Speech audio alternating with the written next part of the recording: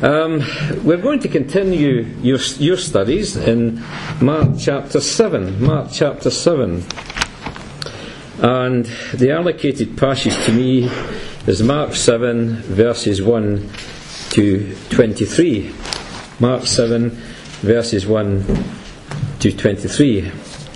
And as we read through it, we'll notice that this narrative in Mark's Gospel, it records a conversation between the Lord Jesus and religious leaders of his day. You'll notice named in verse 1 here as Pharisees and scribes from Jerusalem, which of course was the centre of the Jewish religion.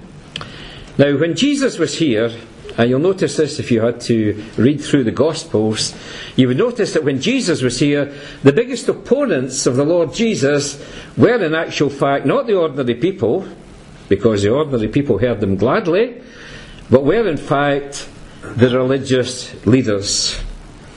And I remember a time when Elaine and I had a Bible study with a lady who was interested in joining the church, but when we pointed out that it was not just about joining the church, as she had been before in another church, every member of our church was a truly born-again believer. And when we were going through a Bible study with her, to bring her to that point, which she did come to, it became very apparent that the greatest opponents of the Lord Jesus were the religious leaders. And I think that quite shocked her, because up until this point she had been religious, she had attended church, she was a member of the Church of Scotland, and so on.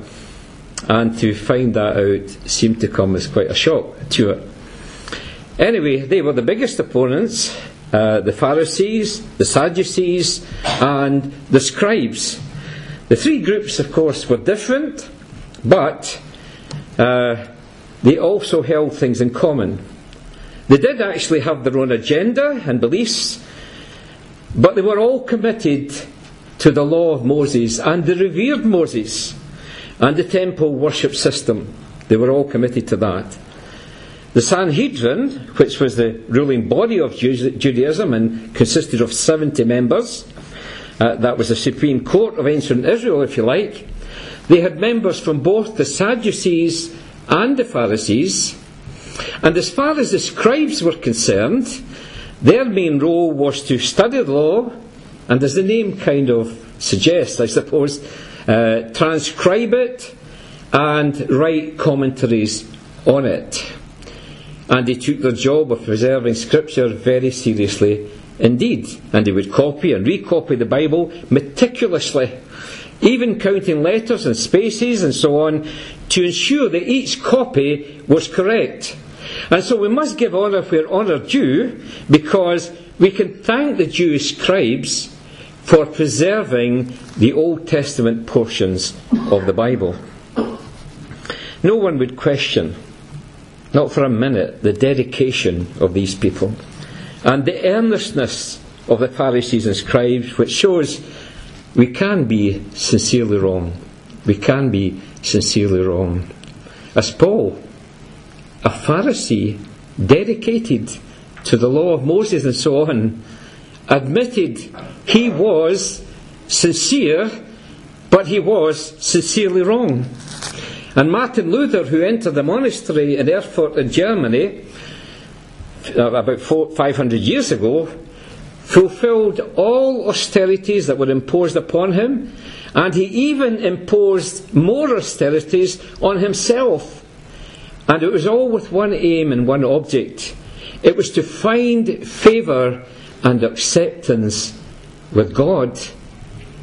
But he admitted, I was sincerely wrong. And then he studied, after he studied the book of Romans, and he found out that the way of acceptance with God and the way to heaven is not through our own efforts, but it's all because of what Jesus Christ has done when he came into our world and went to the cross at Calvary and died there for us. And he and others realised we are saved by grace alone, through faith alone, in Christ alone, and based on Scripture alone, and if we want to complete the 5 solas, as it were, to the glory of God alone.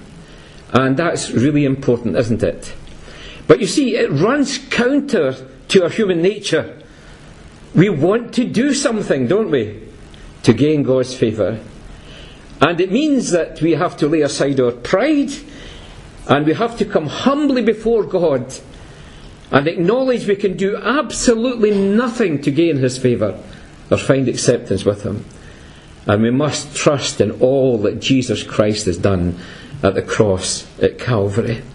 By grace alone, through faith alone, in Christ alone, and, it's very relevant here, based on Scripture alone.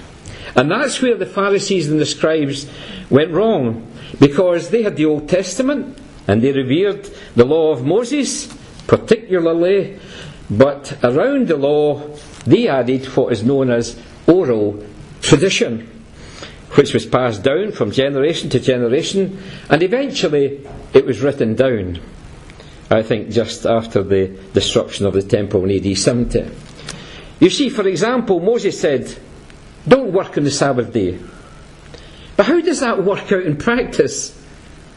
And so what they did was, they made a whole lot of rules and regulations as to how they could actually keep that law and all the many other laws. And what happened was, they amassed an enormous amount of rules and regulations.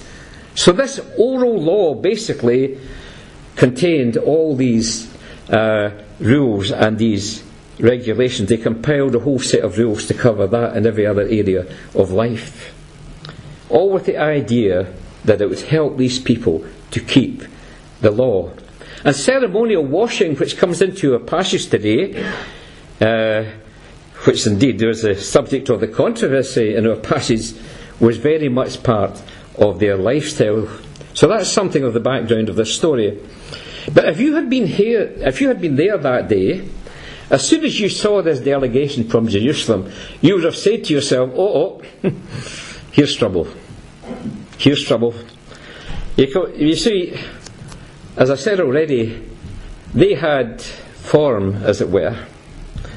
They were known for, and they had a reputation for opposing Jesus. And sure enough, if you look at verse 2 there, you'll notice it says, they found fault. They found fault. That's why they came. And it says they found fault. They obviously saw Jesus as a threat, as he challenged their thought processes, their teaching and their lifestyle. And as they join him here in the midst of his Galilean ministry, his popularity is obvious, and they disliked that intensely. Just to give you some kind of idea, the Bible tells us that Jesus taught with authority, and then it adds these words, not as the scribes. And that gives you some kind of idea as to the situation, because the scribes, the Pharisees, the religious leaders, they were the ones who had the official authority.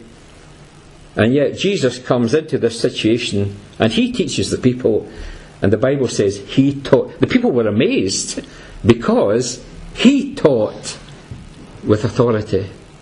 And I think you know what the situation is like, don't you? There are some people who stand up and, I suppose we might say they have presence, that kind of indefinable kind of attribute, as it were.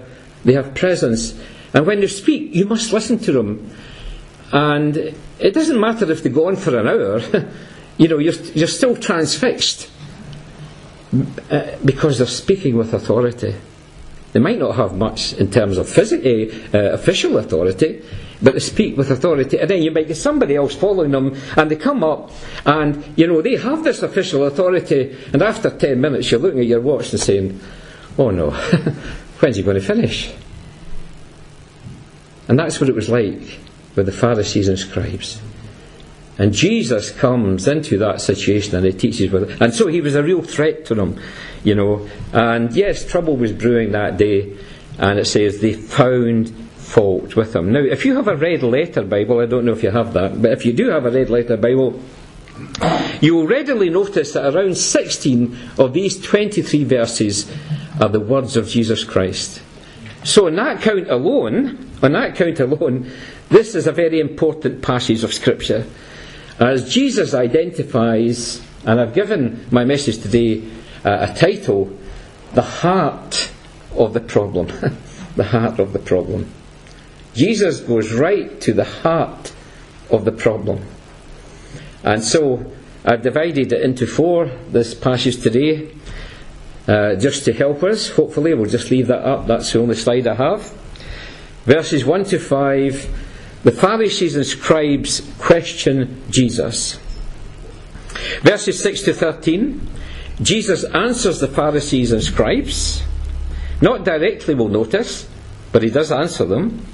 And then verses 6 to 13.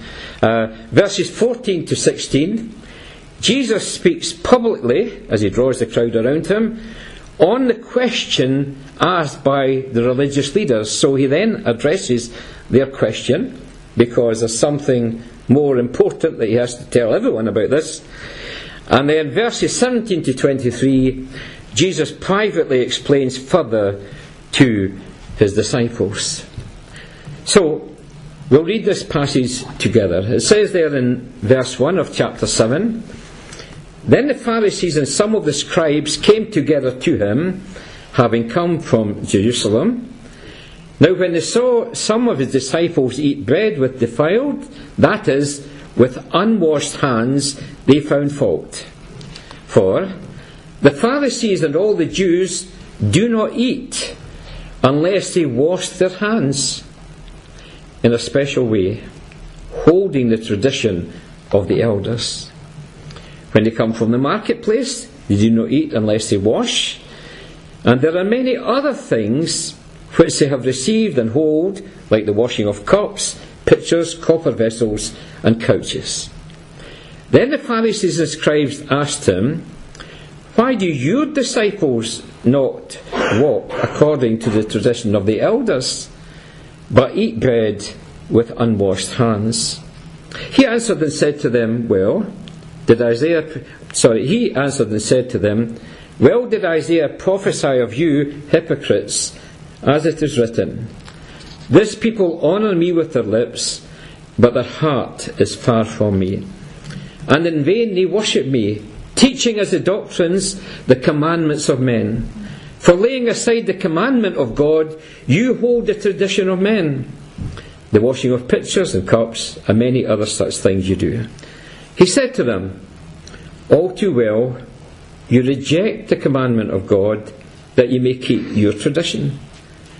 For Moses said, Honour your father and your mother, and he who curses father or mother, let him be put to death. But you say, if a man says to his father or mother, Whatever profit you might have received from me is Corban, that is, a gift to God, then you no longer let him do anything for his father or his mother, making the word of God of no effect through your tradition which you have handed down. And many such things you do. When he had called all the multitude to himself, he said to them, Hear me, everyone, and understand. There is nothing that enters a man from outside which can defile him, but the things which come out of him, those are the things that defile a man or a woman. If anyone has ears to hear, let him hear. When he had entered the house away from the crowd, his disciples asked him concerning the parable. So he said to them, Are you thus without understanding also? Do you not perceive that whatever enters a man from outside cannot defile him? Because it does not enter his heart, but his stomach, and is eliminated, thus purifying all foods. And he said, What comes out of a man that defiles a man? For from within, out of the heart of men, proceed evil thoughts, adulteries, fornications, murders, thefts, covetousness, wickedness, deceit, lewdness, an evil eye, blasphemy, pride, foolishness. All these evil things come from within and defile a man. And as I said earlier, most of this is indeed directly the words of Jesus, and it comes to us in all its power today, and we do trust the Lord will bless it. You'll notice we come to our first section then, and that is verses 1 to 5. Pharisees and scribes question Jesus. Now, you'll notice that the question is in verse 5. You see that? With the previous 4 verses explaining the background to it. Verse 5 reads, Then the Pharisees and scribes asked him, Why do your disciples not walk according to the tradition of the elders, but eat bread with unwashed hands? Now, of course, it's a good practice to wash hands before a meal. You'll remember that Jason told us that over and over again during the coronavirus. And Boris, he told us that as well, didn't he? Over and over again. And I'm sure he heeded his own advice, or we would like to think so anyway. And many others, they told us that. And it was good advice. Wash your hands. Keep washing your hands. So there's nothing wrong with that. And I hope we haven't forgotten that important message and drifted back into our own ways, our old ways. But that's not the point here, is it? That's not actually the point. Because maybe the disciples actually did wash their hands, but they didn't wash their hands in the way that the tradition of the elders told them to. Understand that what they did was they washed their hands up to the elbows. And when I was thinking about this, it's maybe a bit like a surgeon who's about to perform an operation. It's a bit like ceremonial cleansing, isn't it? You know, when you wash them, with all the sterilising solution and all the rest of it, and, the running water and, all the rest of it, and then they put off the taps with their elbows and that kind of thing. And it's a bit like ceremonial cleansing. And the fact was, that, according to the scribes and the Pharisees, is what they should have been doing. It's not really meaning that they didn't wash their hands, but they didn't do it in the way that the tradition of the elders told them to do it, in that ceremonial cleansing way. Verse 3 says, For the Pharisees and all the Jews do not eat unless they wash their hands in a special way, holding the tradition of the elders. Now, Matthew also records this story, but Mark here, he adds a little bit more than what Matthew adds. And I think that's because it's a different audience, it's different kind of people that will be reading this. And as non-Jewish people would read Mark's Gospel, verses 3 and 4, you'll notice, explain the thinking behind the question posed in verse 5. Verse 4 explains further when it says, When they come from the marketplace, they do not eat unless they wash. And there are many other things which they have received and they hold, like the washing of cups, pitchers, copper vessels, and so on. So there's a lot of ritual going on here, isn't there? In the lives of these people. And the disciples, they're not involved in it. They're not involved in it. And that's what they find fault. And so the religious leaders find fault, and they ask Jesus this question in verse 5. Then the Pharisees and scribes asked him, they didn't ask the disciples, by the way, they asked him, Why do your disciples not walk according to the tradition of the elders, but eat bread with unwashed hands? In other words, they were accusing Jesus, not directly but indirectly, through the actions of the disciples. But then it was Jesus they were targeting, isn't it? That's why they came. They came to target Jesus. And this possibly was the only way they could find to do it. That kind of thing still happens today in everyday life, doesn't it? Notice the core and the accusation of this accusation in verse 5. They weren't accusing the disciples of disobeying the law of God, but they were accusing the disciples of disobeying the tradition of the elders, mentioned also at the close of verse 3 in our passage. So Jesus addresses that very issue in his answer to them. And we come to our second point, our second section, and that is verses 6 to 13. Jesus answers the Pharisees and the scribes.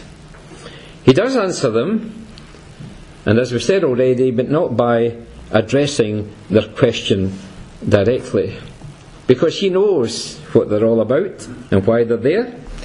And so he takes this opportunity to speak to them about really important matters, things that they really need to know and consider.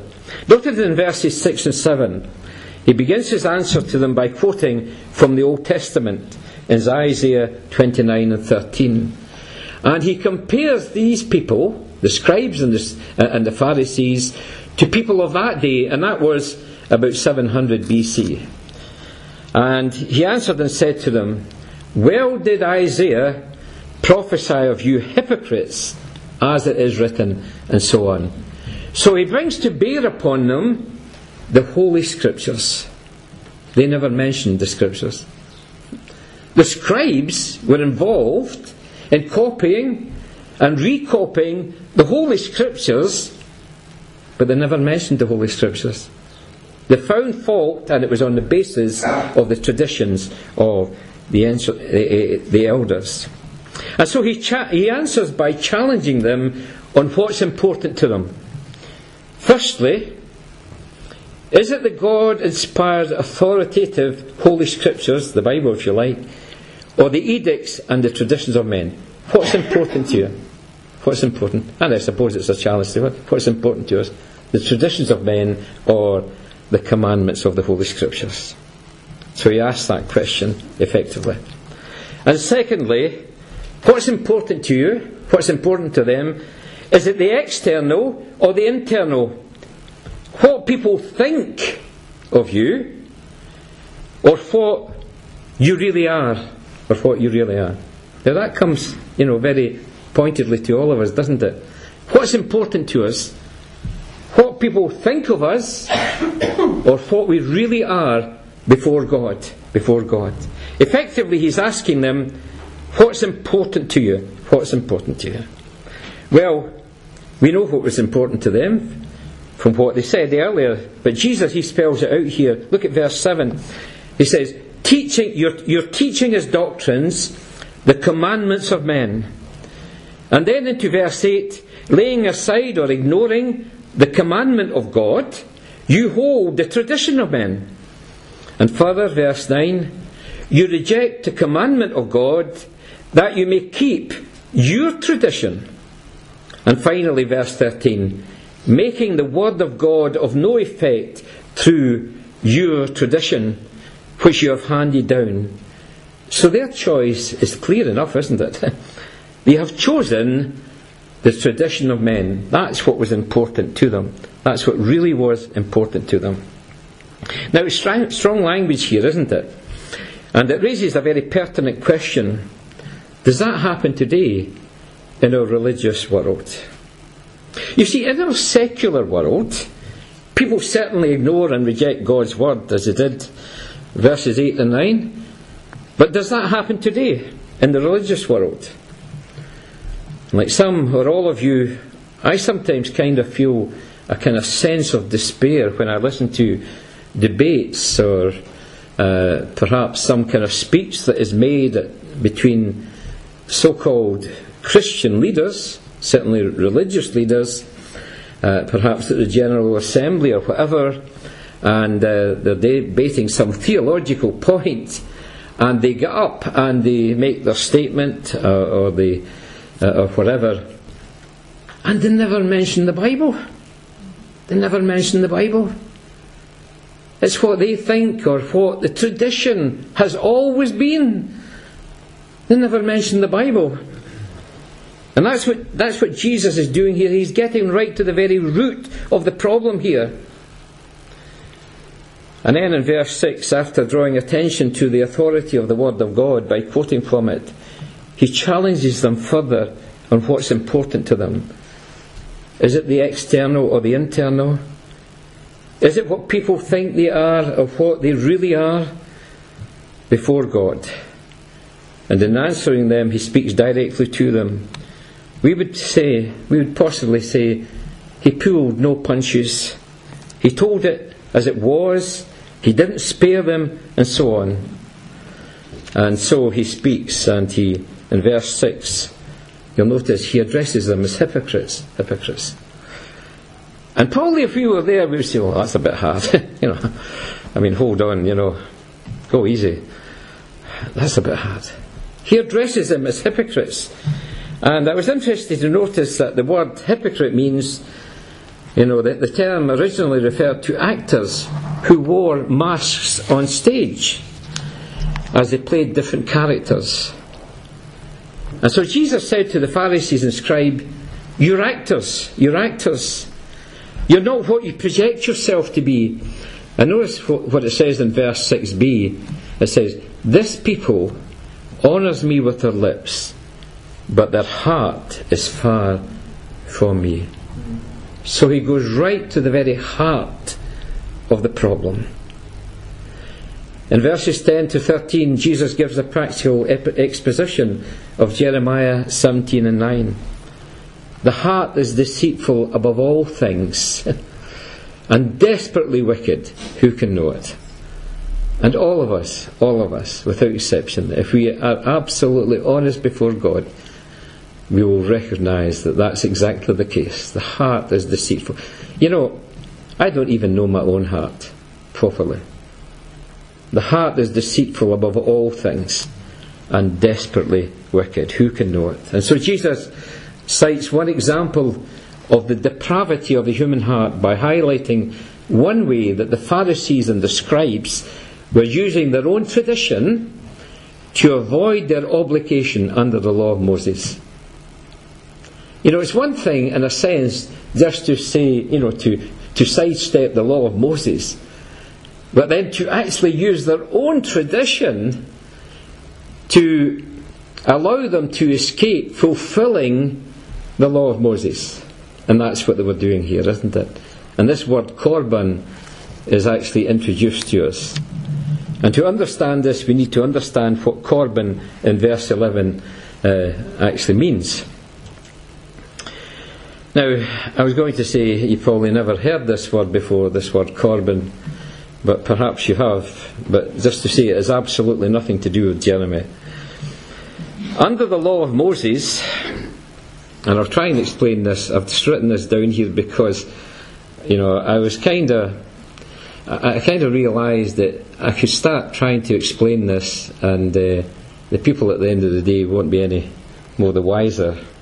And maybe you won't be any more the wiser after I've tried to explain what I've written down here. But it said, under the law of Moses, a man was duty bound to provide for his mother and father's needs in their old age or sickness. But one of the traditions of the elders allowed a son to declare his possessions devoted to God, or korban. That's what korban means, and it does actually say that in the passage, doesn't it? So that the parents would have no claim to assistance. And so Jesus condemns this practice of using this tradition to invalidate the command of God. That's how deceitful the human heart is, isn't it? Verses 12 and 13, then you no longer let him do anything. This is the scribes and the Pharisees speaking about how they were hindering the normal people from looking after their parents. Then you no longer let him do anything for his father or his mother, making the word of God of no effect through your tradition which you have handed down. And then it adds, and many such things you do. So this was just an example, actually. It says, many other such things you do. This was just one example of how they operated. So we come to a third point, verses 14 to 16, and I'm not going to spend the same amount of time on this. But Jesus speaks publicly on the questions asked by the religious leaders.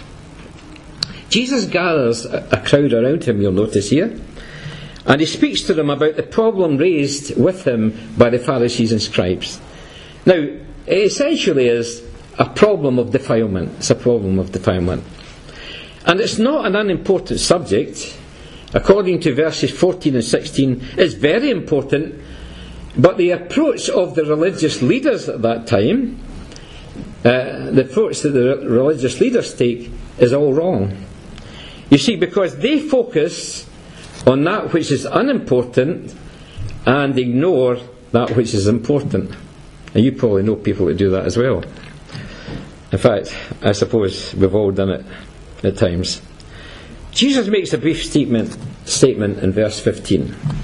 And he says this: there is nothing that enters into a man, this verse 15, there is nothing that enters a man from outside which can defile him. But the things which come out of him, those are the things that defile a man. So he speaks to the crowd, and that's his message to them. And we'll just leave it there just now. We'll go on to our fourth point, verses 17 to 23. He enters the house with his disciples, where they ask him to explain his statement further, where he effectively says, the heart of the human problem is the problem of the human heart. Not my quotation, somebody else's. The heart of the problem, the heart of the human problem, is the problem of the human heart. And he says to them in verses 17 to 23, are you thus without understanding also? Do you not perceive that whatever enters a man from outside cannot defile him? Because it does not enter his heart, but his stomach, and is eliminated, thus purifying all foods. And he said, what comes out of a man, it's that defiles a man. And then he goes on to say, for from within, out of the heart of man, it says, proceed evil thoughts, adulteries, fornications, murders, thefts, covetousness, wickedness, deceit, lewdness, an evil eye, blasphemy, pride, foolishness. All these evil things come from within and defile a man. Now, could you imagine a society where all of this is absent? It would be wonderful, wouldn't it? Your car insurance would be cheaper for a start, and your house insurance would be cheaper for a start. You wouldn't need to bother locking your doors or anything. It would be marvellous if all of these things, and you wouldn't have all this family break-up and all the rest of it. If all of these things were absent from society. And Jesus traces it all back to the human heart. The human heart. You see, the Pharisees and the scribes were outwardly good, but Jesus said of them in Matthew 5 and verse 20, and this must have come as a shock, he said, for I say to you that unless your righteousness exceeds the righteousness of the scribes and the Pharisees, you will by no means enter the kingdom of heaven. And then he goes on to say, he's spelling it out to them, isn't he? You have heard that it was said of those of old, you shall not murder, and whoever murders will be in danger of the judgment. But I say to you that whoever is angry with his brother without a cause shall be in danger of the judgment. And he also says, you have heard that it was said of those of old, you shall not commit adultery. But I say to you that whoever looks at a woman to lust for her has already committed adultery with her in his heart. So you see, it's a heart problem. It's a heart problem, isn't it? The heart of the human problem is the problem of the human heart.